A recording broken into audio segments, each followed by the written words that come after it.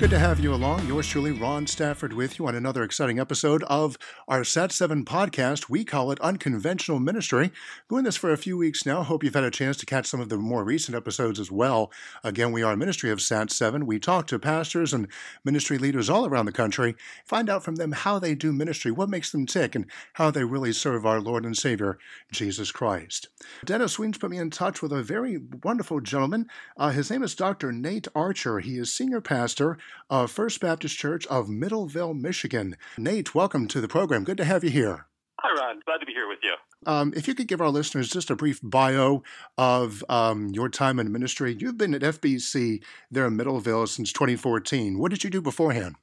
Yeah, I've been in full-time ministry since 1998. I was a youth director, youth pastor discipleship director at another church for 15 years. Wow. And then had kind of a year where I was finishing my dissertation, and now at First Baptist for the past 5 years. Happened to be here when they needed a pastor, and they drew names out of a hat, and I got the job. I see you're a graduate of Moody. Yes, You're also Grand Rapids Theological Seminary. You've got your PhD from Calvin Theological Seminary, and you also teach as an adjunct professor of systematic and historical theology at Grand Rapids. Talk about that real quick, if you would. Yeah, I get to do that on occasion, and kind of scratched that itch for a while. I didn't know if the Lord would lead me into more pastoral ministry or going into something more academic. People kept asking me, which you really want to go into? Yeah. And I said, I'm not going to decide, because I know how the Lord is. By the time you decide, he's going to say, well, that's nice that you think this, but right. Here's my plan for you. That's exactly right. So just wanted to be open to whatever he had, and ultimately it's about making disciples who make disciples. But I'm really glad that I get to be a pastor and also get to teach at the seminary from time to time as well, too. Excellent. How large is the congregation there at FBC? We're not a mega church. On a good Sunday, probably about 300 people. Okay, excellent. Let's talk about the ways you do outreach ministry. Dennis told me you all did a thing this weekend called the Bop Battles. Talk about that if you would. Yes, we did. And I have to apologize to you offhand. I know this Unconventional Ministry podcast is about doing ministry outside the box. Yes. This is literally something that was inside a giant wooden box. So if you want to fire me from the podcast right now... I'm not going to fire you from the podcast. Go ahead. No. Your story's fantastic. Go ahead. We did this for the first time at this church here. I came up with this idea a while back when I was in youth work, and we did it as a high school event. If you or some of your listeners remember some of the TV shows, they had Robot Wars and BattleBots, where people would build these robots and fight them. Right. And it was just an interesting show, and I thought, how can we do something like that? And probably people aren't going to be able to build a real expensive, 200-pound robot, but everyone's got an RC car. And we told the people, hey, get an old RC car that you have that you don't mind that if it gets destroyed, and do what you can to modify it, arm it, do whatever you can, decorate it, and we're going to bring them in, and we're going to fight them against each other. Interesting. And we thought it'd be just kind of a unusual outreach event, something that people could invite people to, because you don't really see this every day. And we ended up building a arena for it. We had one of our volunteers that built a 16 by 16 foot square battle arena, 4 feet off the ground, and ended up arming this thing with circle saws in the middle. We had a sledgehammer and an axe mounted to the corners, so if the cars get over there, they get smashed. Right. And we just kept adding things, just kind of a drill with a big rotating 2x4 that would whack them. And originally we had some people that got creative with their cars and put like blow torches on them so they could light the other cars on fire. And we realized, okay, that's not real safe, but we still wanted a fire because fire makes everything fun. That's so right. we ended up mounting that inside the arena. Trapdoor, different things. So yeah, it was just a lot of fun. People would come in to see this, and beforehand we would give a devotional, a gospel message before. So sometimes people, this is the first thing they're coming into a church for. Interesting. Yes. We might not be able to get them through a regular service, but something like this that maybe it starts to plant the seeds and starts that progress in helping people to come to know Jesus Christ. What was the attendance? For this event, we're guessing maybe around 200. We did this one as an all-family event, so we had, we had kids, we had families, kind of all ages. So yeah, it was a lot of fun. Excellent. The the devotional I did at the beginning, people were wondering, how are you going to tie this in? Absolutely. And I showed a picture of a car that had obviously been in an accident. And I said, a lot of people did a lot of work on their, cars here for bop battles. But here's a car that, professionals designed this. This one was Volkswagen, and they're supposed to be good designers. But look at this. There's a lot of design flaws that we can see. And then it was kind of tongue-in-cheek, kind of pointing out, this car was in an accident, but I didn't mention that. And said, oh, look at this. The hood of this car is over the windshield. That's a design flaw. That's gonna make it hard for people to see out the windshield. This one tire, it's all bent sideways. That tire's gonna wear funny. You're gonna have bad mileage there. The bumper's hanging on the ground. And we talked about that, and people realized, okay, this car's been in an accident. We're just being silly here. Right. But then I said, if you really thought that this car rolled off the assembly line like this, you would think the designer had to be an idiot. Why would you design a car like this? But so many people in our world, they look at the world around us, and if they don't interpret it the right way, they think, okay, there's either no designer at all, or the world has been designed by somebody that doesn't know what they're doing. Right.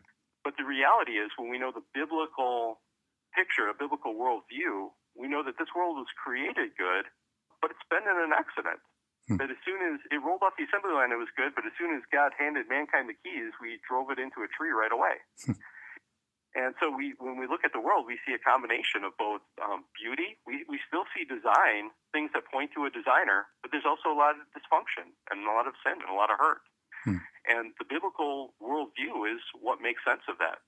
At this time, we had a lot of kids, and it was hard to hear in the gymnasium, so it was just kind of planting a seed. But when I gave that message a different time to a group of young people, there was a girl that had never been to church before, but she ended up getting saved because later on she said, that just made sense of life. Just realizing the biblical worldview just made sense of reality. Sometimes it happens that quickly, but most of the time it's a process of slowly working with people to help them to have the building blocks of that they need to come to saving faith. Right. Well, it's our job, along with God's help, just to plant the seed, and then He provides the water. That's how I see it. I was looking on your Facebook page yesterday, the night before, and there was a graphic there with the following quote. It says, "To be almost saved is to be totally lost." Take that apart, Dr. Archer. What do you mean by that? Yeah, my associate pastor, a great guy, Nick Boonstra, he'll take bits from my sermons and make graphics of them. And I was quoting something that Charles Spurgeon had said when it's a reference to Lot's wife and looking back, and she was almost saved from the destruction at Sodom, but she wasn't. And just wanted people to think about. Well, what he said, or Spurgeon said, was she was almost saved, but not quite. And then just commenting on that, to be almost saved is to be totally lost. If you compare that to like a football game, it's either a touchdown or it isn't. It doesn't matter if you're 100 yards away or if you're 1 inch away. It is or it isn't. And salvation is something that God may draw us where we're getting closer to that point of receiving Christ and trusting in Him alone as salvation. But there's some people that are far from Him, but some people miss salvation by inches, so to speak, and tragically, they're going to be just as lost as those that were lost far away. Right. And I know there are some in our faith that say, well, I accepted Christ as a kid, but, He didn't really do a lot for me, and especially my teenage years, they were rough, and life's just going so bad for me right now. I don't even know if God's listening. What would you say to that person right now who just feels lost and they're not even sure if God exists? What would you say to that person today? I would want them to realize that the longing that they feel in their heart for something more, for truth, for justice, for right and wrong, and all these things, the way that's really explained is by knowing that there is a God there. The desire that they have for meaning and purpose and permanent meaning, not something that they just make up. That's because God exists, and the biblical worldview, the biblical story is what explains that. And that we are lost without Christ. There's something that's not right about us because of what sin has done to us. Our rebellion against God has just set us wrong against Him. Right. But Jesus Christ loved us so much that knowing all our rebellion, knowing all of this, came into this world, lived that perfect life, died on the cross in our place, and rose again, so that absolutely anyone can experience the joy of knowing him as Savior and Lord, and the one that loved them enough to take away their sin. And he is the reason that we live. We are created to glorify him. And nothing in life that we can seek after is going to fill what we are designed for, except for knowing him. And that when we do that, he receives the glory, we receive the joy. And the way that God has set that up is the most beautiful, the most appropriate, the most right thing, because he is center of everything, but he loves us so much and calls us into that relationship with him, that we receive the most joy that we possibly could through Jesus Christ. Excellent. That's well said. Thank you so much for that. How did you first hear about SAT7? Talk about your relationship with our organization. Yeah, I learned about SAT7 through Rex Rogers, and he spoke at our church, and he actually attends our church as well. That's what Dennis Weems was telling me, yes. Yeah. So, he was had been president of Florida University, so I got his signature on my diploma on the wall from Grand Rapids Seminary. Excellent. So, Excellent.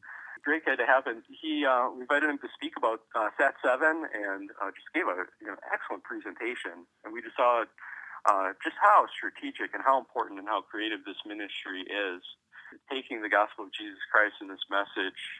Just what a broad impact. It was interesting too. The Sunday where he spoke, I had a family member from out of state that was here, and he lives in Tennessee, rural Tennessee, and happens to attend at the time an Arabic Baptist church in the area. Interesting. Not his nationality, but they felt led to be involved there for several years. Yes. And they had a lot of Egyptian Christians that attended there. And he went back and he said, "Hey, have you guys ever heard about SAT7?" And they said, "Oh yeah, we all know about that. Our kids watch that, and they love it." That's cool. And it was just neat confirmation to see just how well known this ministry is, and just the impact it's having, even here, much less throughout the world, in places where they're not going to get this truth in other ways. So we're delighted that our church began officially supporting and partnering with SAT7. Excellent. Thank you so much. I've got a few more minutes left. Dr. Archer, could you close out our time together with a word of prayer? Would you mind doing that, please? I'd love to do that. Father God, we come before you, and we just thank you for your glory. We thank you for the love that you displayed to us in sending Jesus Christ to go to the cross for us and to die and rise for our justification, Lord God. And through that, we know what you are like. We can know your love, that while we were yet sinners, Jesus Christ died for us, Lord God. And knowing that helps us to glorify you from our hearts. And we know that you seek worshipers, and to worship you and know you is the best thing for anyone. And so, Lord, I ask that you would be with all the people listening to this, and be with the work of SAT7 as they take the message of Jesus Christ into places where they would not hear it otherwise, Lord God. We long for you to be glorified in the hearts of more and more people, and the peoples throughout this world, Lord God, that you created for your glory, Lord. So take your word, may it go out in power, and bless the work of SAT7 for the glory of Jesus Christ. In his name we pray. Amen. Amen. Contact info, Nate, for your church. How can our listeners get in touch with you if they're close to Michigan, if they want to come in and see a service? How many services do you have for Sunday? Just tell us more about that. Our church website is fbcmiddleville.net. Okay. And they could find out information there, links to kind of our videos and messages. Hopefully we'll have something on bot battles up there soon. And our church is located maybe 20 minutes south of Grand Rapids. Okay. Excellent. Dr. Nate Archer, again, thank you so much for the time today. I greatly appreciate it. All the best to you. It's been a pleasure. Thank you. And again, that is Dr. Nate Archer, Senior Pastor of First Baptist Church of Middleville, Michigan. Check out the website. It's a wonderful website. And again, it's just been a delight to have the doctor on the program today. That's going to do it for me, Ron Stafford, thanking you very much, as always, for being right there. And remember, with only God's help, you can make it a great day and an even better tomorrow. We'll chat again next time. We live in a changing world that offers more ways than ever to minister to others. Sat7 is changing how ministry is done by using cutting-edge technology.